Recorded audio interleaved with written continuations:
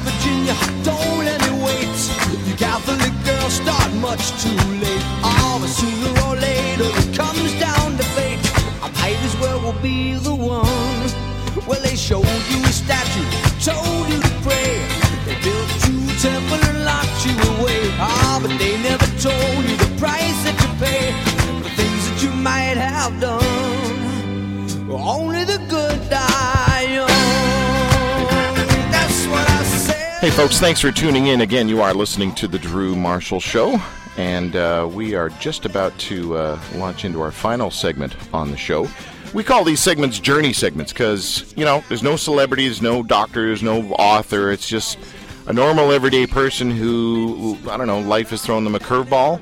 And I don't know, it's always fascinating for me, especially in the God scene, how people who are people of faith process curveballs, process tough stuff.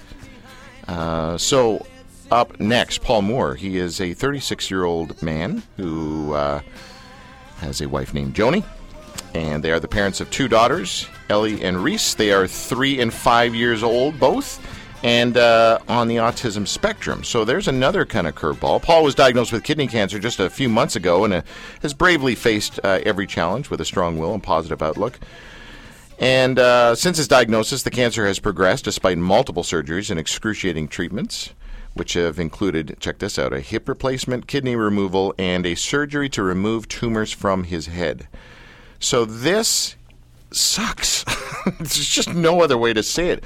Paul is on the phone with us. Paul, thank you so much for, I don't know, being willing to share your journey. A lot of people get real private when it comes to this stuff, and I don't blame them, but I love it when people are willing to open up during this time. So thank you, Paul. Hey, no, thanks for having me. I appreciate it. It's interesting you say about a lot of people go private. We, about 5 years ago, we had someone very close to us, our aunt, my wife's second mother to a certain extent.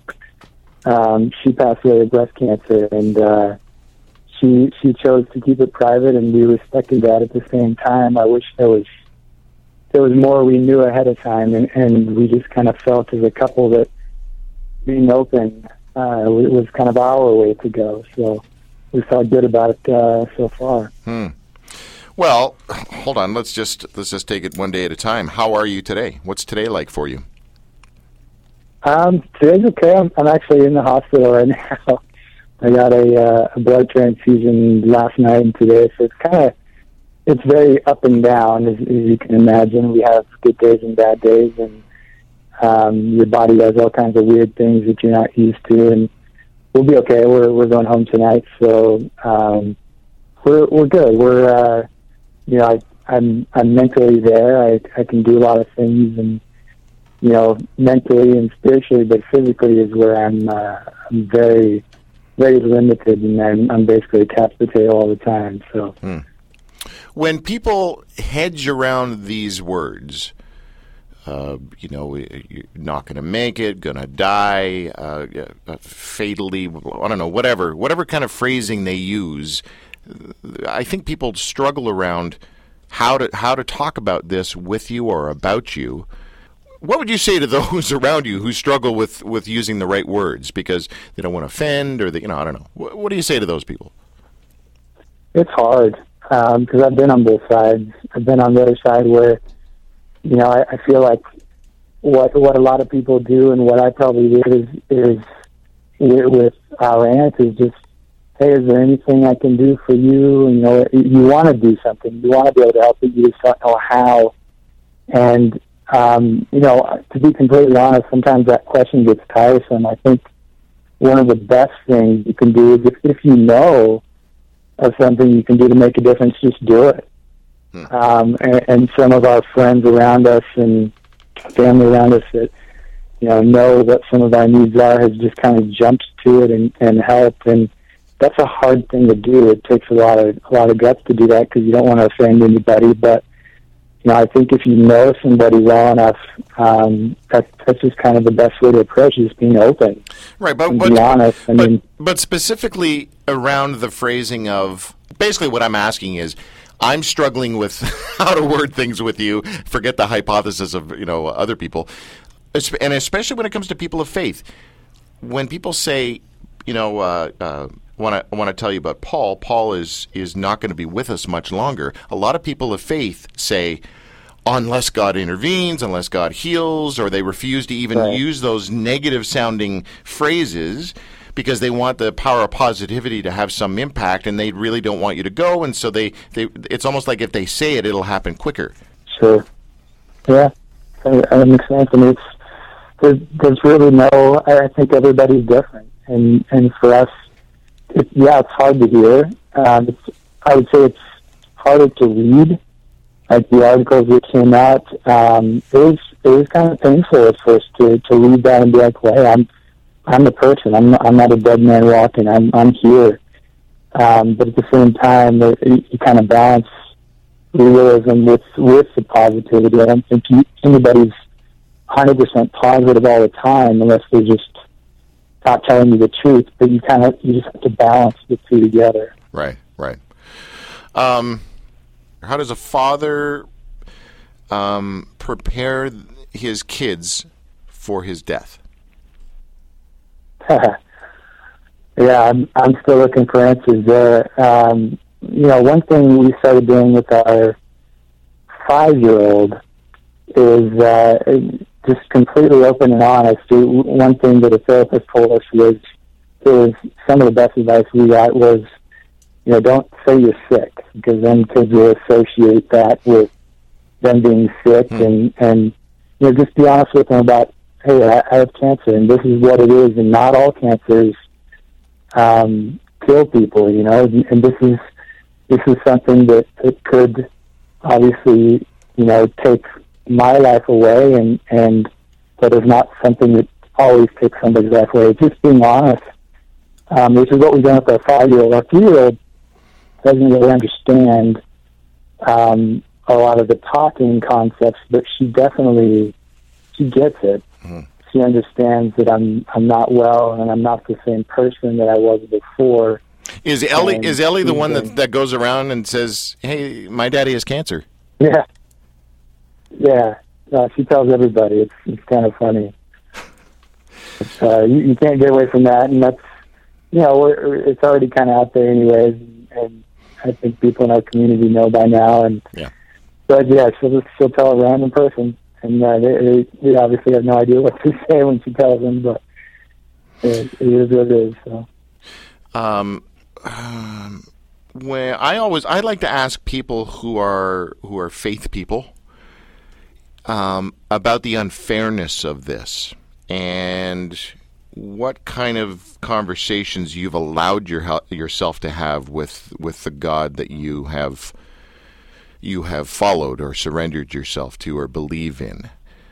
I've said this way too many times on my show, but if there is a God and I have this long-standing argument, which is pretty much one-sided, I sort of say to him, screw with me any way you want, but touch my kids and you and I are going to have a problem. We're getting divorced.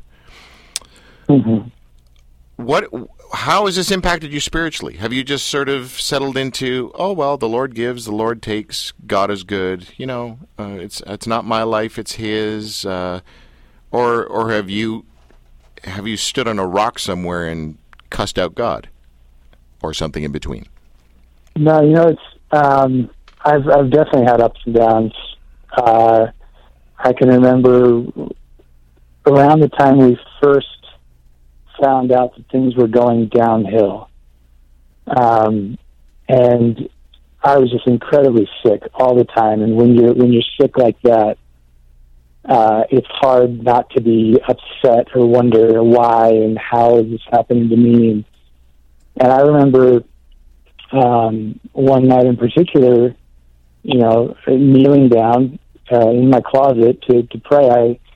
It was all the strength that I could muster to do that, and I felt that I prayed with all my heart, and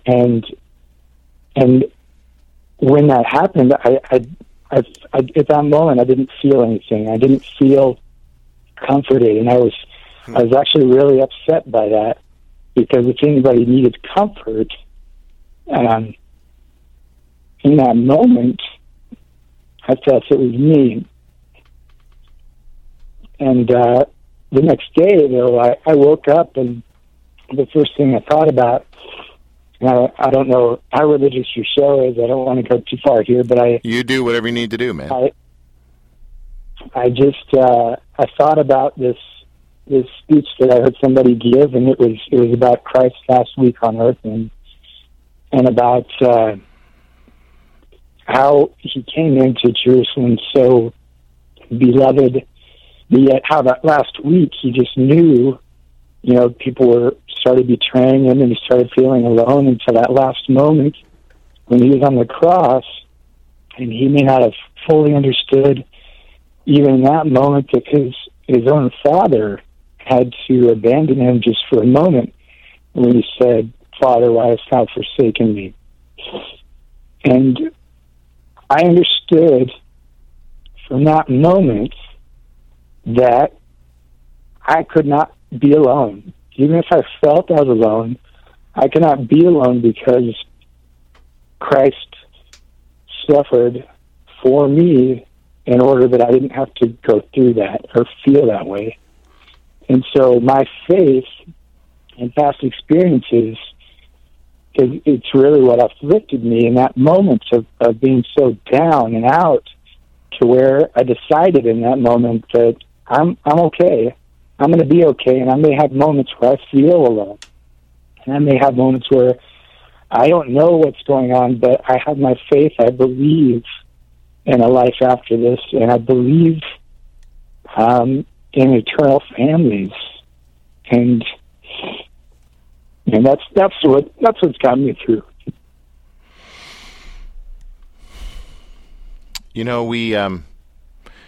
We are educated by Hollywood, whether we like it or not, and I can think of, a few movies here and there where they were getting ready for someone to die. Unfortunately, I think I'm thinking of Bette Midler's movie. What was that called again? The Wind Beneath My Wings. Is that what the name of the movie? That's the song. No. But Beaches. Beaches, yeah. And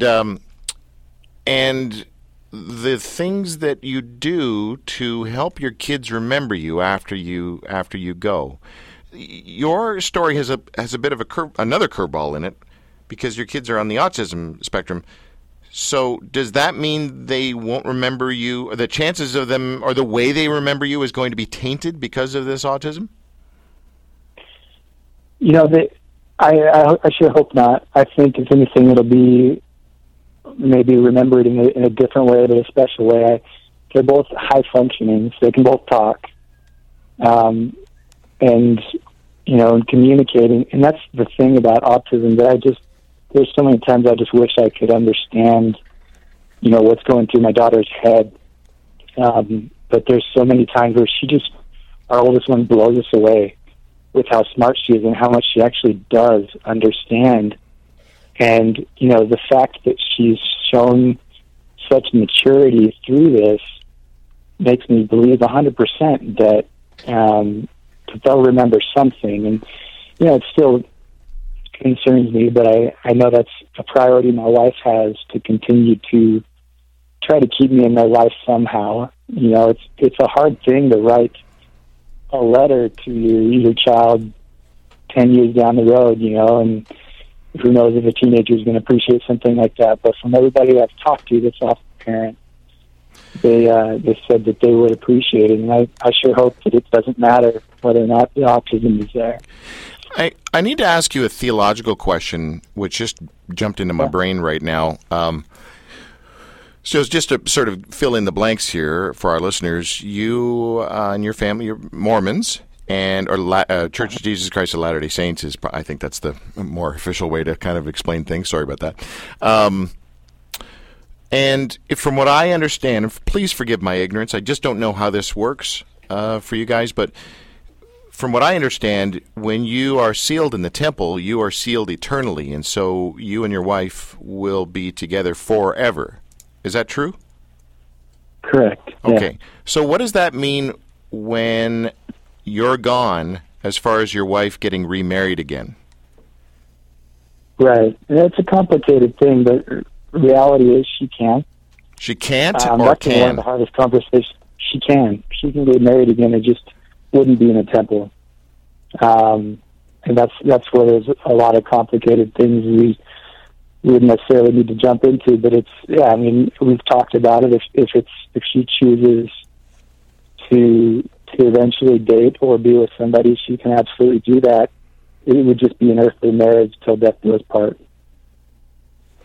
And believe me, that's hard to think about right now. But and by the way, I asked that from a theological point of view because it just intrigues me to no end. But I just stepped right over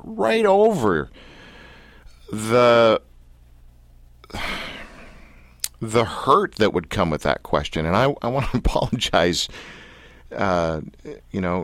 Paul, I just, man, I don't know whether I should have asked that question. So anyway. That's fine. I honestly, it's totally fine. I mean, I believe there's a lot of things that we just don't understand, and that, we have our earthly thoughts on things, and I think when we see the bigger picture, whenever that may be, whenever that comes for us, then I don't think things will seem so complicated or crazy.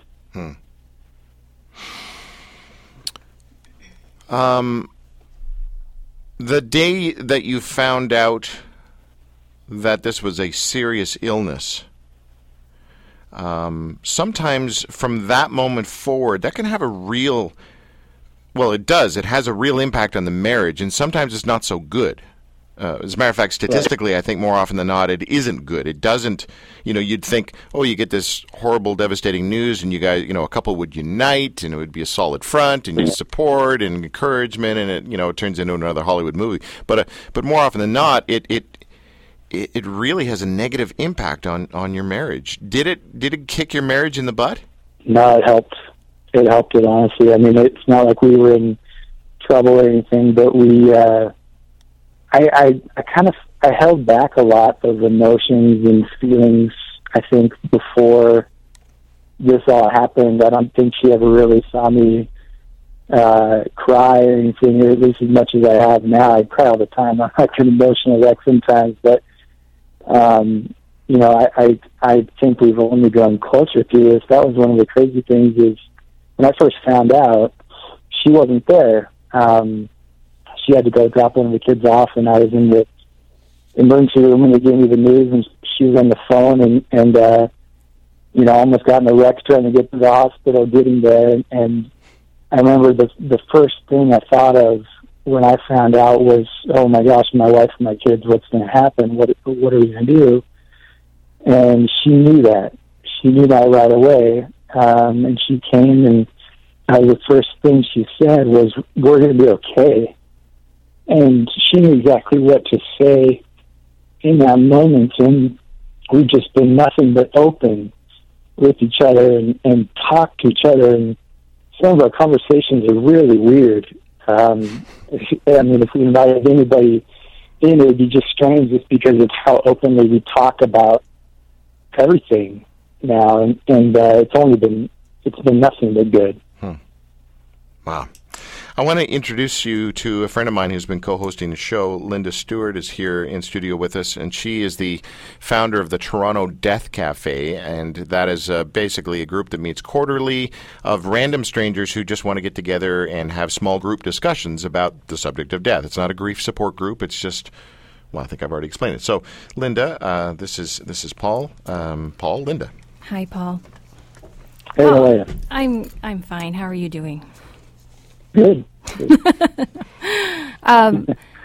One of the things that we talk about at Death Cafe is how to live your best life. And one of the questions that comes up is, if you found out that you only had 2 months to live, what would you really do? And I wondered if you had any thoughts on that, and does it really piss you off when you hear people who are healthy complaining about the traffic or the lineups of the grocery store? Like, how has this experience put life into perspective, and what can you tell us to help us live our best life? Oh yeah, I think about that stuff all the time. To your last comment, I feel kind of like an old man a lot of times because I'm sitting there these kids don't appreciate they can run around and and do all the things they're doing.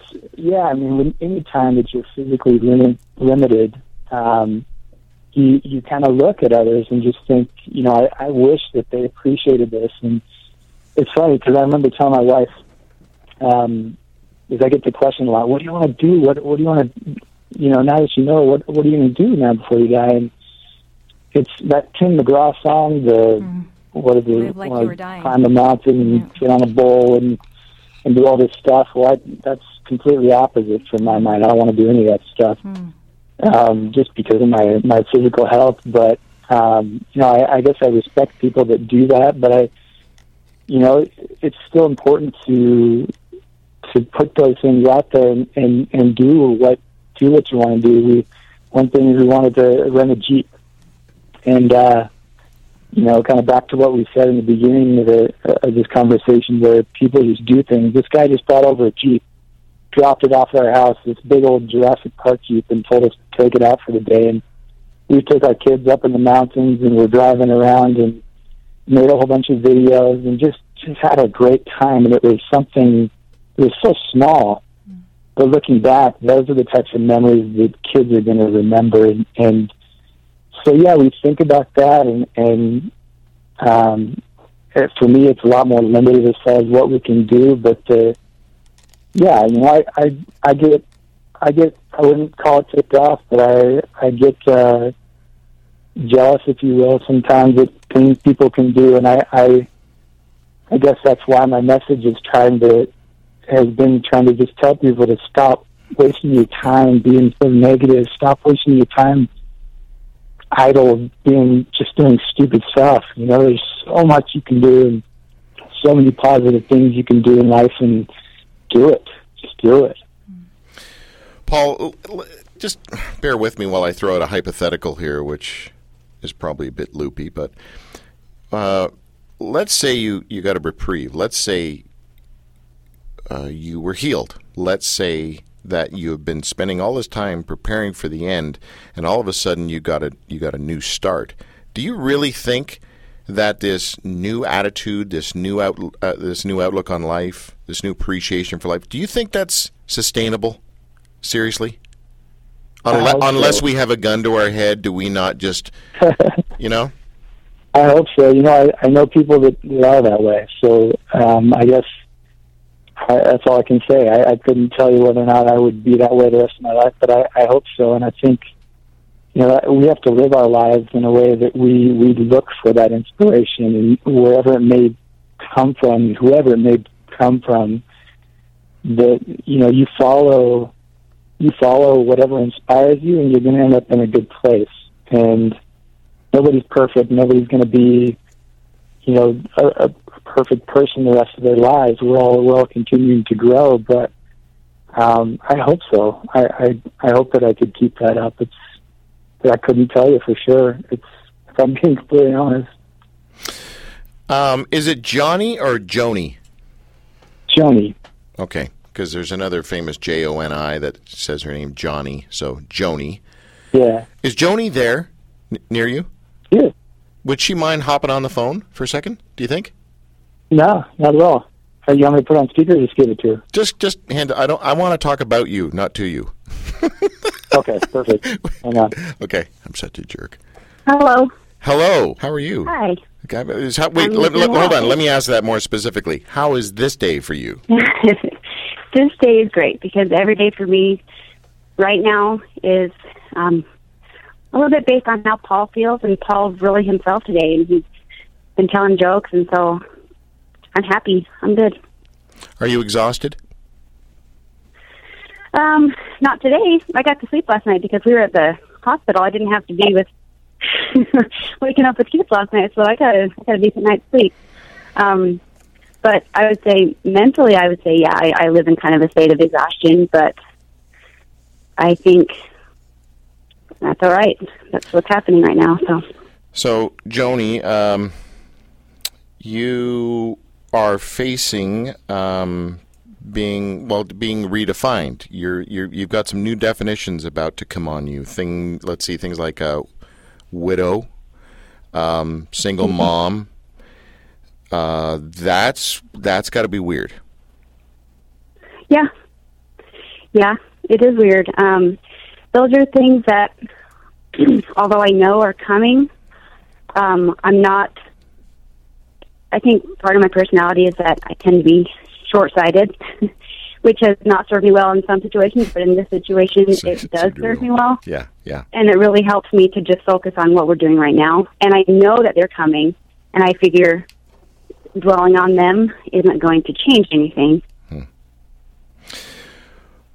If I were you, I'm not putting this on you, but I'm telling you, if I were you and I was faced with what you're facing and about to face with Ellie and Reese, I think the word scared would come into my vocabulary a lot.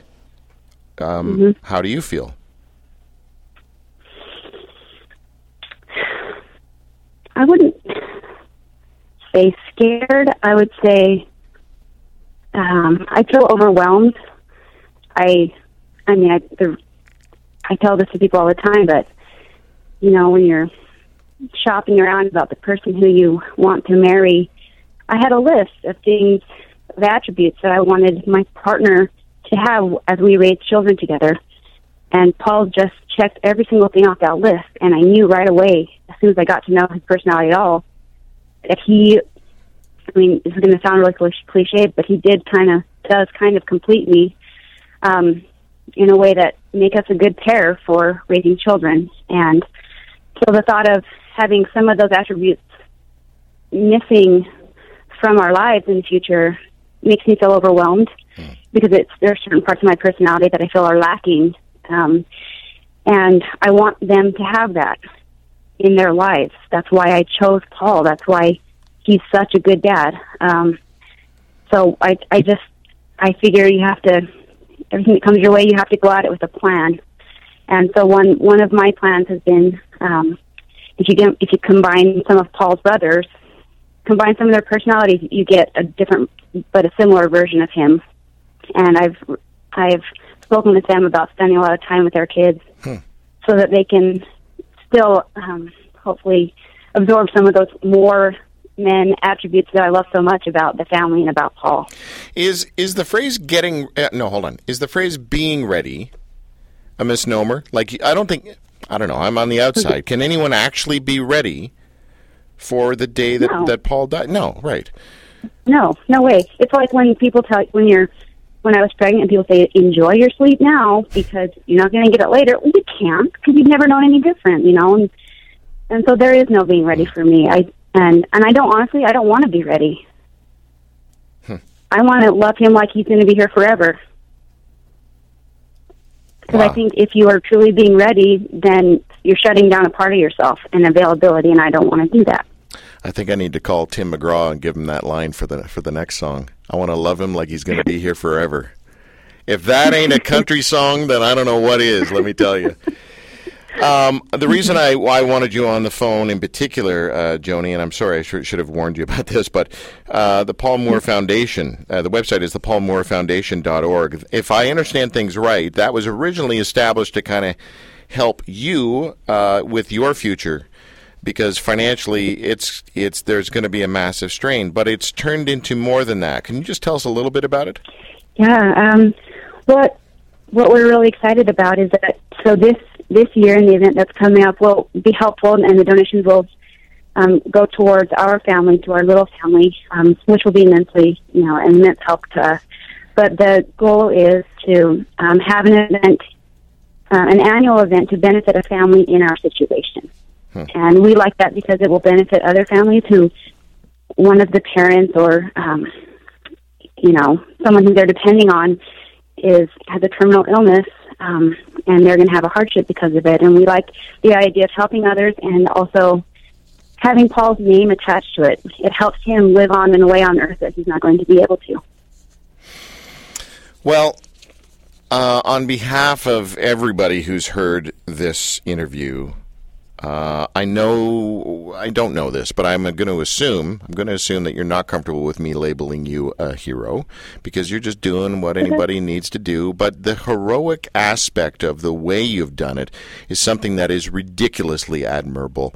And I am just a fan of yours from the little bit I've read and the little bit I've spoken to you.